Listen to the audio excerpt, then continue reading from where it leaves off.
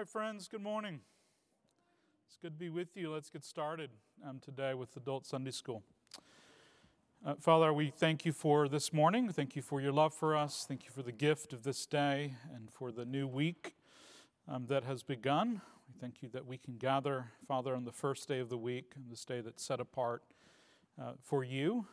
We pray, Lord, that you would help us to keep the Lord's Day holy today in terms of our thoughts and our affections and our deeds. We pray that you would be merciful to us today as we are gathered together by your Spirit for worship here in a little bit. We pray now that your presence would be with us as we discuss your word.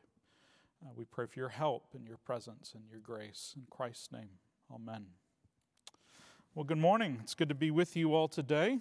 We are continuing a series on the book of Job that we began last week. And I just wanted to start this morning by seeing if there were any questions from last time that we might address. And so I gave a kind of overview of the book and its content last week. Anybody have anything you were itching to ask last week and didn't have the opportunity to, or comment, or anything like that? All right, well, I'll do a little bit of review here, and maybe something will come to mind. So what we talked about last week, Job, we said, is a historical figure. This is not, in my view, a fictional tale or parable or anything of that sort. This is a real man. These are real things that took place in his life. His story likely takes place during the time of the patriarchs. And that's based on a couple things. One, the length of his life. Another, the sacrificial practices that he is engaging in.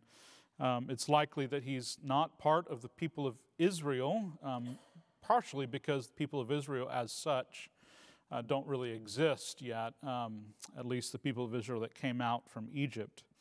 He's probably before that time period.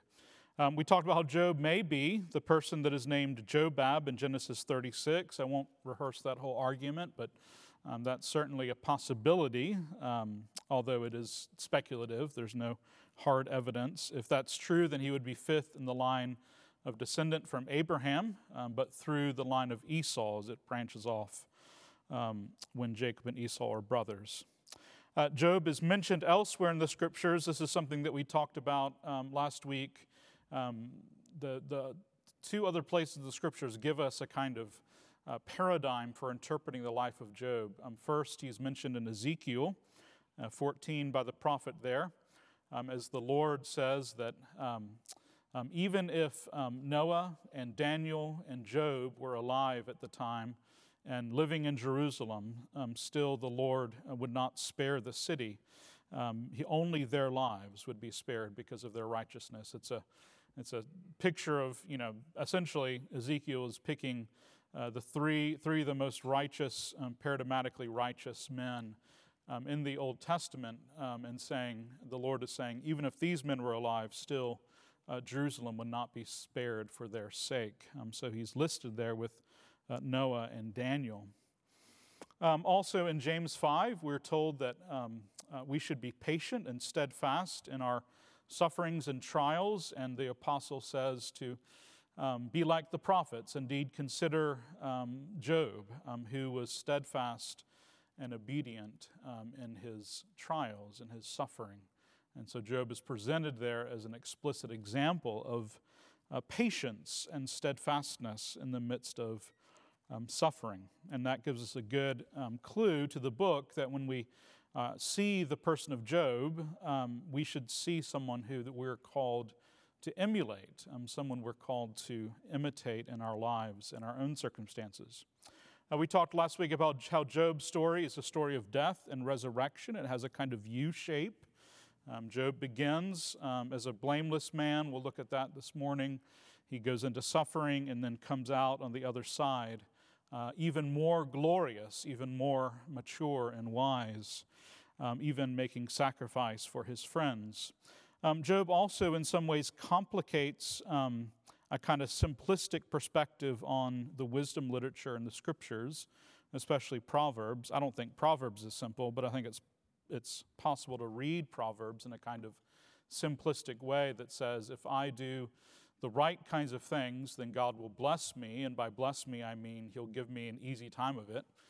He will give me a long life. He'll give me prosperity. He'll give me all the things that I want. And Job certainly complicates that because Job is someone who suffers without cause, without some specific thing that he has done wrong that God is punishing him for. That's kind of the whole point of the book in some ways. And in this, Job gives us a clue about what it really means to be blessed by God. What does it mean to be blessed?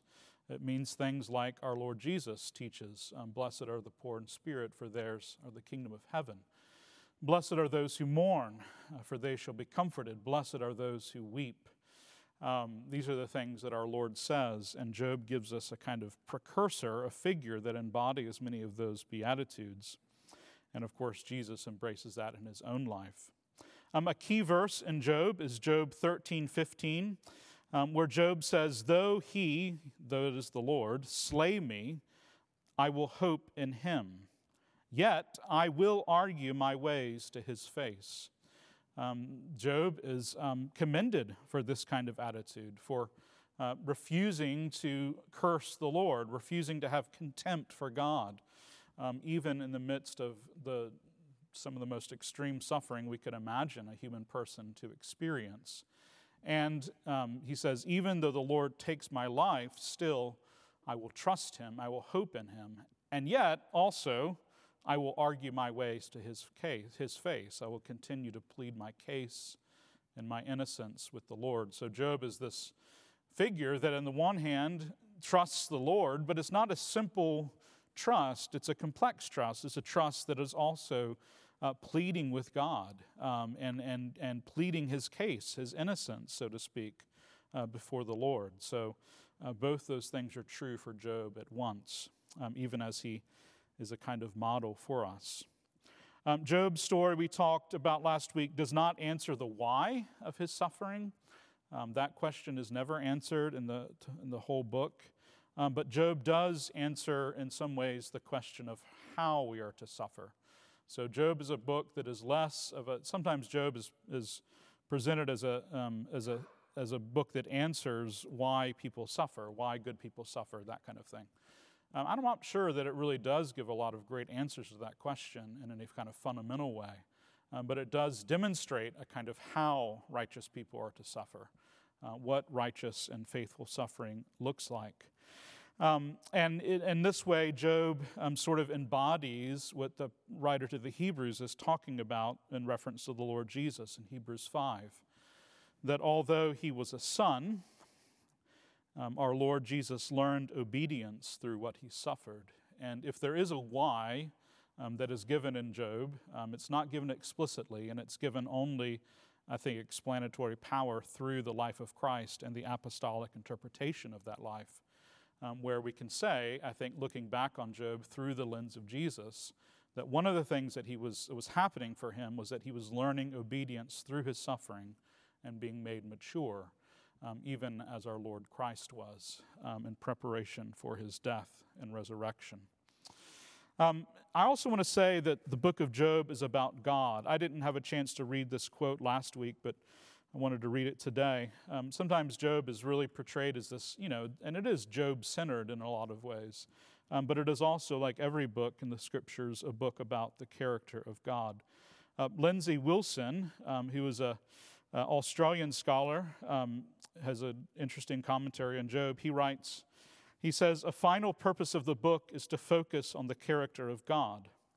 This is an underlying issue right through the dialogue as the friends pontificate about how God must act. And that's certainly one of the arguments of the three friends, that they understand God's ways and they can interpret God's ways to Job. They can interpret his experience for him. Yet Job insists that the way he had previously thought about God cannot account for his present experience of God's apparent displeasure. God is silent toward and seemingly absent from Job in the face of his great suffering. And that is, one of the deepest things that Job wrestles with, right? It's not just the things that he loses or his physical afflictions or the death of his children. It is God's apparent, and I say apparent, with emphasis, God's apparent absence. The theophany and Yahweh speeches, chapters 38 to 41, the end of the book, insist that God cannot be constrained by narrow human categories. As the sovereign creator and maintainer of order, God reaffirms his freedom to run the world as he chooses and insists that he must be treated as God, right? Ultimately, Job says, I will shut my mouth and listen. I don't have any words to say in response to what God says. The book presents a majestic picture of God's power and greatness as a foundational truth. Only when God is treated as God can humans become the people they were meant to be. We cannot exhaustively know God's design or purposes, so we need to be content with letting God be God. And this is one of we'll think about this some this morning, but it really is interesting, the sort of heavenly council things that happen in the book of Job in chapters 1 and 2, as the Lord engages with the Satan, the accuser, who I think is the devil, as we think of him. All of that is hidden from Job, right? Job doesn't have some sort of, we read about that in the final form of the book as we experience it today. But in his suffering, Job doesn't know any of those things. He doesn't know what's happening above the line, so to speak, right? And God, even at the end of the book, doesn't come and say to Job, hey, Job, just so you know, I had this dialogue with, the Satan, the accuser, and, those questions are never given. Those insights are never given to Job. He has to live below the line, and essentially the Lord's argument at the end of the book is, you can't get over that line. You can't see into my divine wisdom and counsel in any fundamental way. And so there is that aspect of Job that a lot of it, the wisdom is a creaturely wisdom, a wisdom that is contingent. Kim. Yes.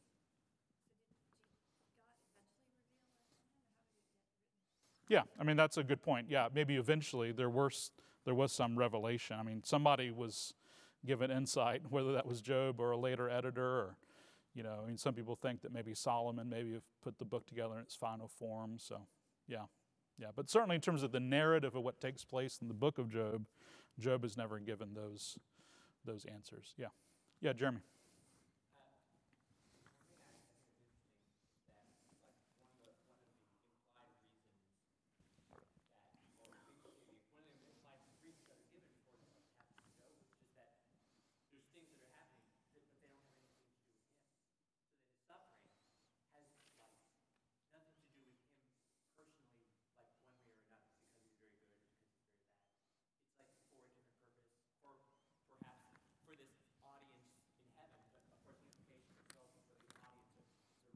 Right. Who's looking at it. And so the idea is that his life has a benefit, not in even anything other than benefit that he has to people that are not him. Yeah, he bears witness to something, yeah. Yeah, so I think it's really interesting one of the things that is like the explanation is that, well, it just doesn't have anything to do with you. Like whether he's good or whether he's bad is like not even the point in terms of like the lesson that you would draw from it or something like that. It doesn't have to do with him, it has to do with the bigger plan God has. Right. No, I think that's, yeah, I understand what you're saying. Yep. All right, let me get into Job 1 here this morning, and let's begin to look at the text. I'm going to read this chapter for us, and then we're going to talk about it. So I'll be reading from the ESV if you want to follow along on your device or on your Bible. There was a man in the land of Uz, whose name was Job, and that man was blameless and upright, one who feared God and turned away from evil. There were born to him 7 sons and 3 daughters. He possessed 7,000 sheep, 3,000 camels, 500 yoke of oxen, and 500 female donkeys, and very many servants, so that this man was the greatest of all the people of the East. His sons used to go and hold a feast in the house of each one on his day, and they would send and invite their 3 sisters to eat and drink with them. And when the days of the feast had run their course, Job would send and consecrate them, and he would rise early in the morning and offer burnt offerings according to the number of them all. For Job said, "It may be that my children have sinned and cursed God in their hearts." Thus Job did continually. Now there was a day when the sons of God came to present themselves before Yahweh, and Satan, or literally in the Hebrew, the Satan, which means the accuser, also came among them. Yahweh said to the accuser, "From where have you come?" The accuser answered Yahweh and said, "From going to and fro on the earth, and from walking up and down on it." And Yahweh said to the accuser, "Have you considered my servant Job, that there is none like him on the earth, a blameless and upright man who fears God and turns away from evil?" Then the accuser answered Yahweh and said, "Does Job fear God for no reason? Have you not put a hedge around him and his house and all that he has? On every side you have blessed the work of his hands, and his possessions have increased in the land. But stretch out your hand and touch all that he has, and he will curse you to your face." And Yahweh said to the accuser, "Behold, all that he has is in your hand. Only against him do not stretch out your hand." So the accuser went out from the presence of Yahweh. Now there was a day when his sons and daughters were eating and drinking wine in their oldest brother's house. And there came a messenger to Job and said, "The oxen were plowing and the donkeys feeding beside them, and the Sabaeans fell upon them and took them and struck down the servants with the edge of the sword. And I alone have escaped to tell you." While he was yet speaking, there came another and said, "The fire of God fell from heaven and burned up the sheep and the servants and consumed them, and I alone have escaped to tell you." While he was yet speaking, there came another and said, "The Chaldeans formed 3 groups and made a raid on the camels and took them and struck down the servants with the edge of the sword, and I alone have escaped to tell you." While he was yet speaking, there came another and said, "Your sons and daughters were eating and drinking wine in their oldest brother's house. And behold, a great wind came across the wilderness and struck the 4 corners of the house. And it fell upon the young people, and they are dead. And I alone have escaped to tell you." Then Job arose and tore his robe and shaved his head and fell on the ground and worshipped. And he said, "Naked I came from my mother's womb, and naked shall I return. Yahweh gave, and Yahweh has taken away. Blessed be the name of Yahweh." In all this, Job did not sin or charge God with wrong. This is the word of the Lord. Thanks be to God. All right, so we've put that text before you and placed it before your minds. I'm sure you've read it before, but it's good to hear it again. So there's some notes here from your handout I want to run through, and then we can talk a little bit. First, it's important to notice that Job is described as blameless. The text says, "Blameless and upright, one who feared God and turned away from evil." That fearing God and turning away from evil is almost direct quotation of places like Proverbs 3, where it talks about what it means to be wise, to fear God and also to avoid those things that he prohibits, what is evil. But Job is described as blameless. It doesn't mean he was sinless. It doesn't mean that he was perfect, but it does mean that he is a man who had integrity before the Lord, who was whole in that way, who did not have hidden sin, did not have hypocrisy in his life. He was without blemish in that way. When he sinned, he confessed it to the Lord and was forgiven, and his life was one of integrity. There's a connection directly there with Noah in Genesis 6. This word blameless is not used very frequently in the Scriptures. Noah, though, is said in the midst of the evil of his generation where everyone was sinning continually in all kinds of violent and horrible ways, that Noah was a blameless man. Noah was righteous and blameless. So that same word, Hebrew word, is used there of Noah. It's also used in Genesis 17, where Abraham is called by the Lord to walk before him in a blameless way. It isn't said that Abraham was blameless, but that he was called to be blameless before the Lord as the Lord covenants with him in Genesis 17. And David is described, interestingly, as blameless. In 1 Kings 9, when Solomon is about to be, to dedicate the temple and all of those things, the Lord says, if you will walk before me and be blameless as your father David was, then I will bless you and establish your house, and et cetera, et cetera. Which is interesting because, of course, David was a great sinner. But David is also called blameless because he is someone who had integrity before the Lord, who, even with God's intervention in the story of Bathsheba and Uriah, confessed his sin to the Lord. There's also a sacrificial connection in Exodus 12. The Israelites are to take a lamb that is without blemish, but it's the same Hebrew word, blameless, that's used here. And there's also in Leviticus 1, when you take a sacrifice, it is to be an animal without blemish or blameless. Same Hebrew word. I think that's interesting. To be blameless, in a sense, is to be prepared to be a sacrifice to God, to be burned up, to be offered to God. We see that, of course, unpacked by Paul in Romans 12, that we are called to offer our bodies as living sacrifices.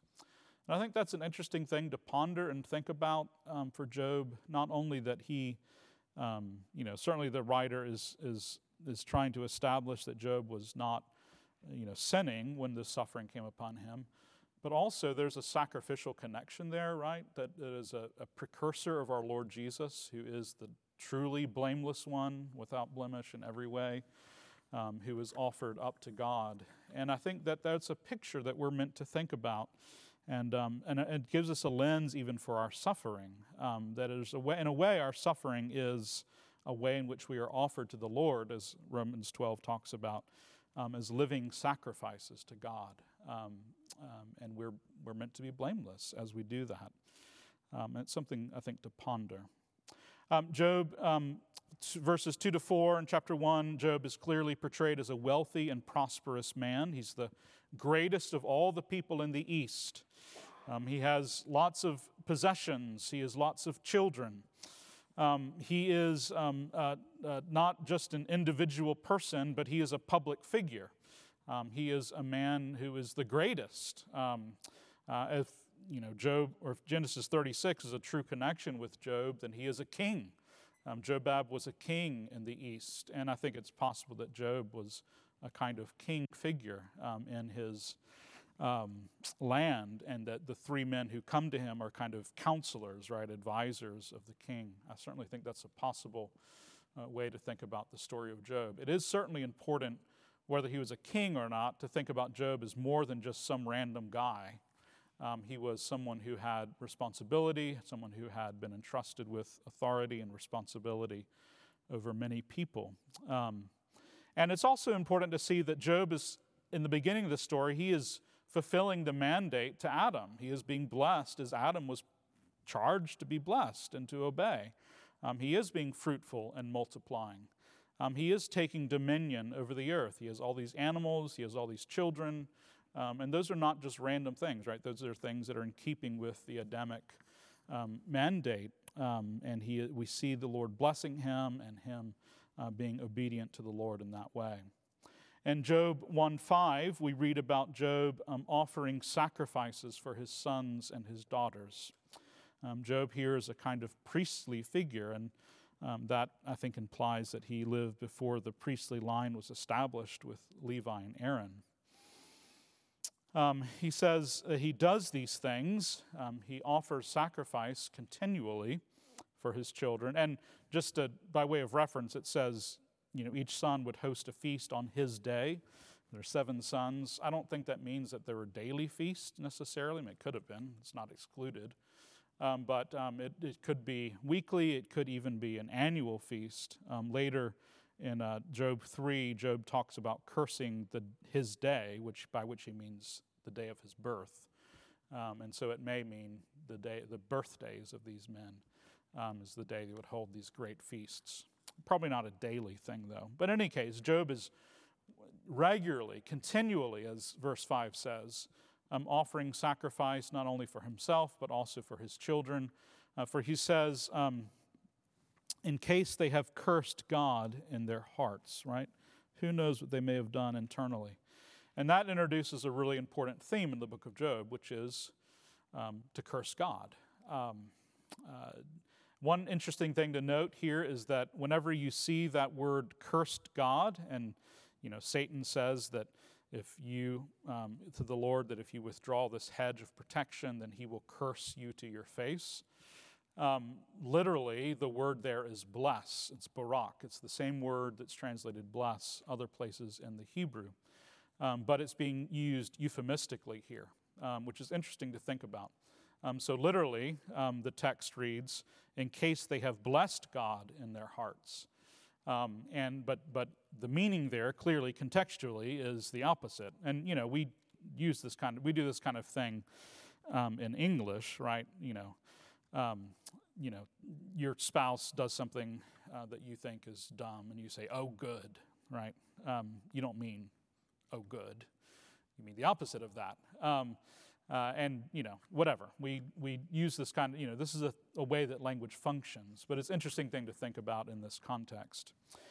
So what is cursing God? Because that's the thing that Job is said. It's said that he doesn't do that throughout the book, and he never does.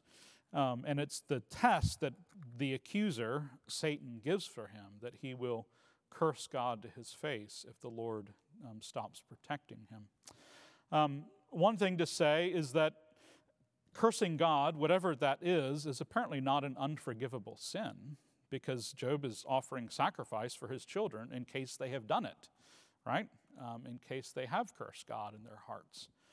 I think cursing God fundamentally is to be contemptuous of the Lord, to be,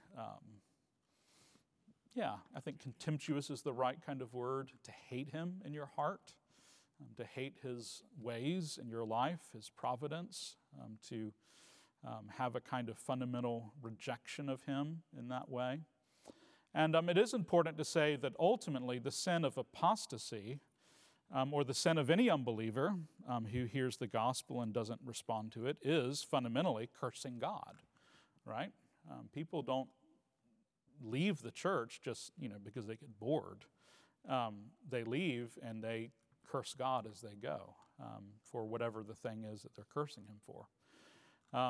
People who reject the gospel, maybe they seem apathetic, but in a fundamental way, they're being contemptuous of the Lord. They're hating him by not responding to his love. And so ultimately, cursing God is a kind of fundamental sin, I think, of rebellion against the Lord. And it's something that all of us are tempted towards, and we can wrestle with that at times in our lives. There may even be times when we have cursed God in a moment. And again, that's not to say that's not a forgivable sin, a sin that can be repented of, but it is a dangerous sin because it is the sin that leads to hardness of heart and ultimate rejection of the Lord. Job 6 through 12, I just want to note, you heard this as I read the story, that literally the word Satan there is just a kind of literal transposition of the Hebrew word, and the Hebrew word is the word accuser, and it has a definite article in front of it, so it's not just accuser, it's the accuser. Whenever you read the word Satan in the Old Testament, that's true, that Satan is literally, the text says, the accuser. And I think that's really interesting and helpful for us as we think about the person of Satan or the devil, that this is who he is. This is, of course, talked about in Revelation 12. He is described as the one who accuses the brethren, right? That is who Satan is, or the devil is. If you go back to Genesis 3, you can think about how Satan there is not accusing the human beings, he's accusing God, right? The first thing he says when he opens his mouth is, did God really say? And then he says, you won't really die.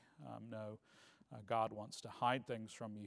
He's accusing the Lord, right, of being duplicitous and being cruel. And so this is what Satan does. He is, as our Lord Christ says in John 8, the father of lies, and he is always lying.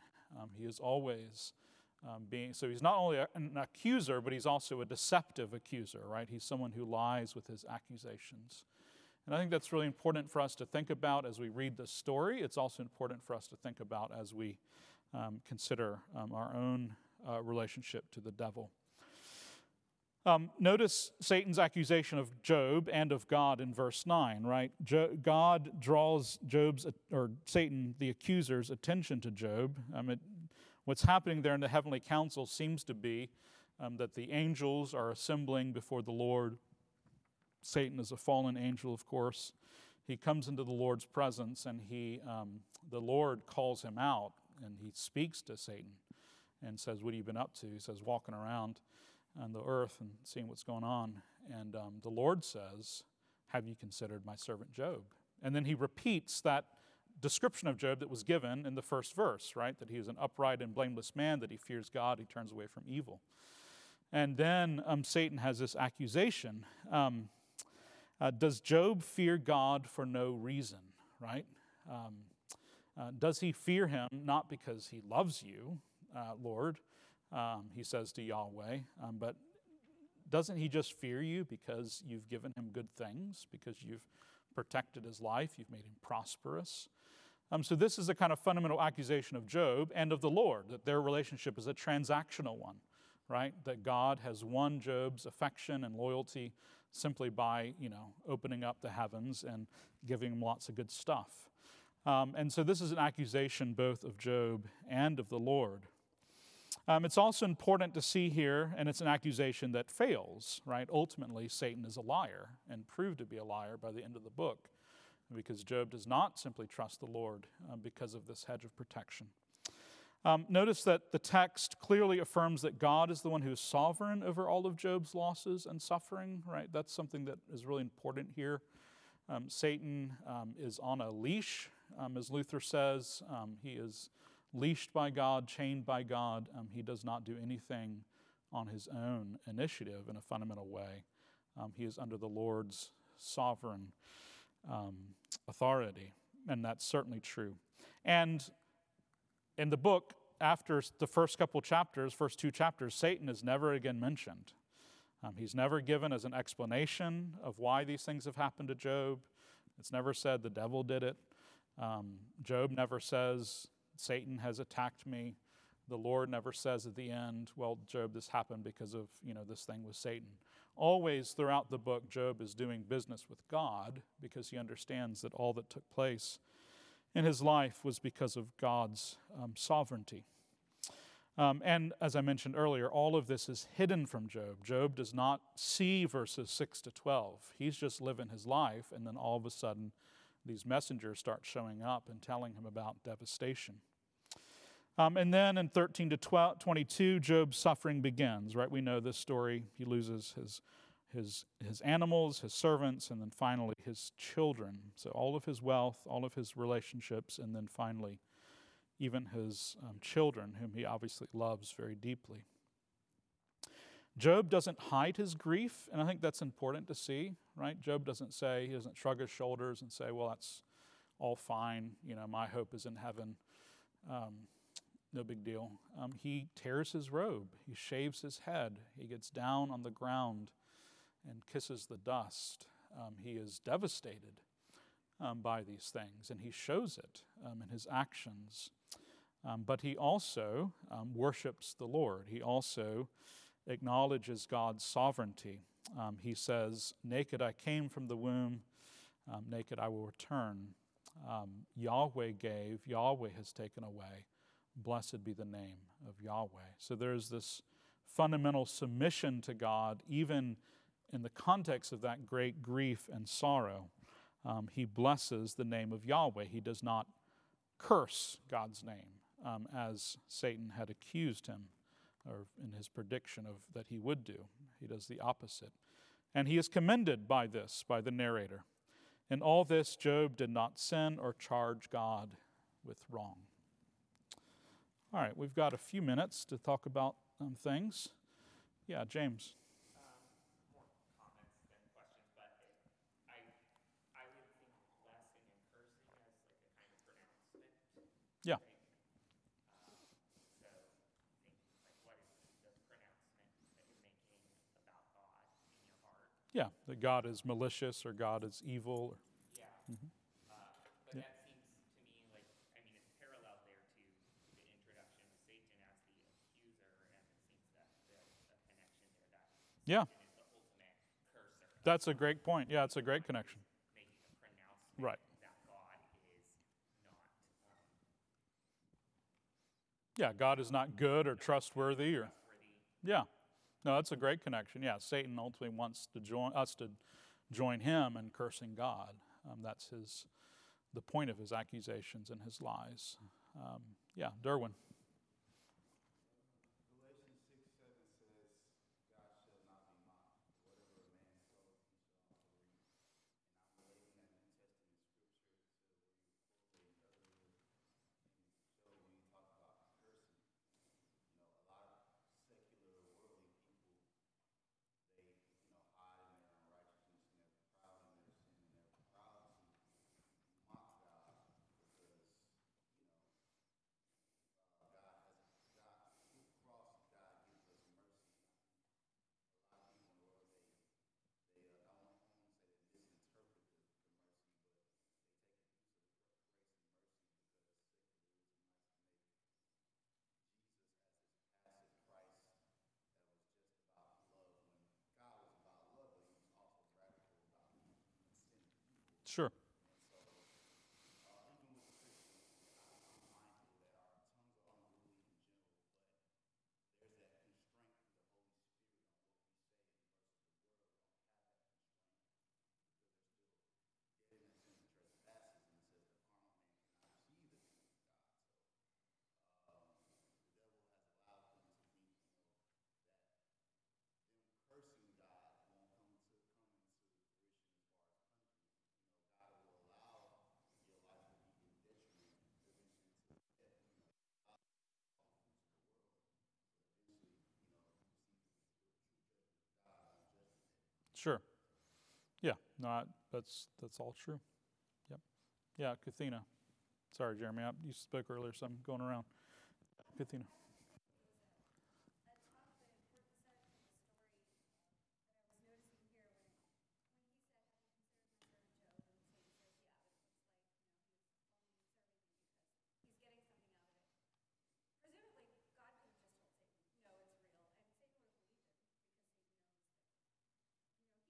God doesn't lie. Yeah. But he left it to be an object lesson, which I think really makes it clear that it's not about Satan learning something that he didn't know. Mm-hmm. That it all rolled out for reasons bigger than that. I mean, I think we say Job wasn't told what we know, that God had Mm-hmm. this discussion with Satan, but we still don't understand with all the knowledge we have. Yeah. We still look at it. And Right. say, well, that's still pretty tough. Yes. So we're kind of in the same Yeah. position. That's true. Yeah, we don't have fundamental understanding of the whys. That's right. No, I agree with that. Yeah. Well, it's kind of the text almost tempts me to distrust God too. Like, really, God, you're gonna Mm-hmm. just point Job out to Satan? Mm-hmm. Like, have you considered my servant Job? Like, No, I think I'm not sure about that. no, I appreciate that you saying that, James. And I think that's a fair point. And my sense is that, and this I'll have to close here to give Paul some time with singing, but I suspect that is part of the literary function of the book and what the Spirit is doing for us. Is that as we read the book, we're actually invited in to wrestle, right? In a similar way that Job wrestles almost with God's goodness. Is God really good? in this scenario, even given what we are disclosed in terms of above the line that takes place.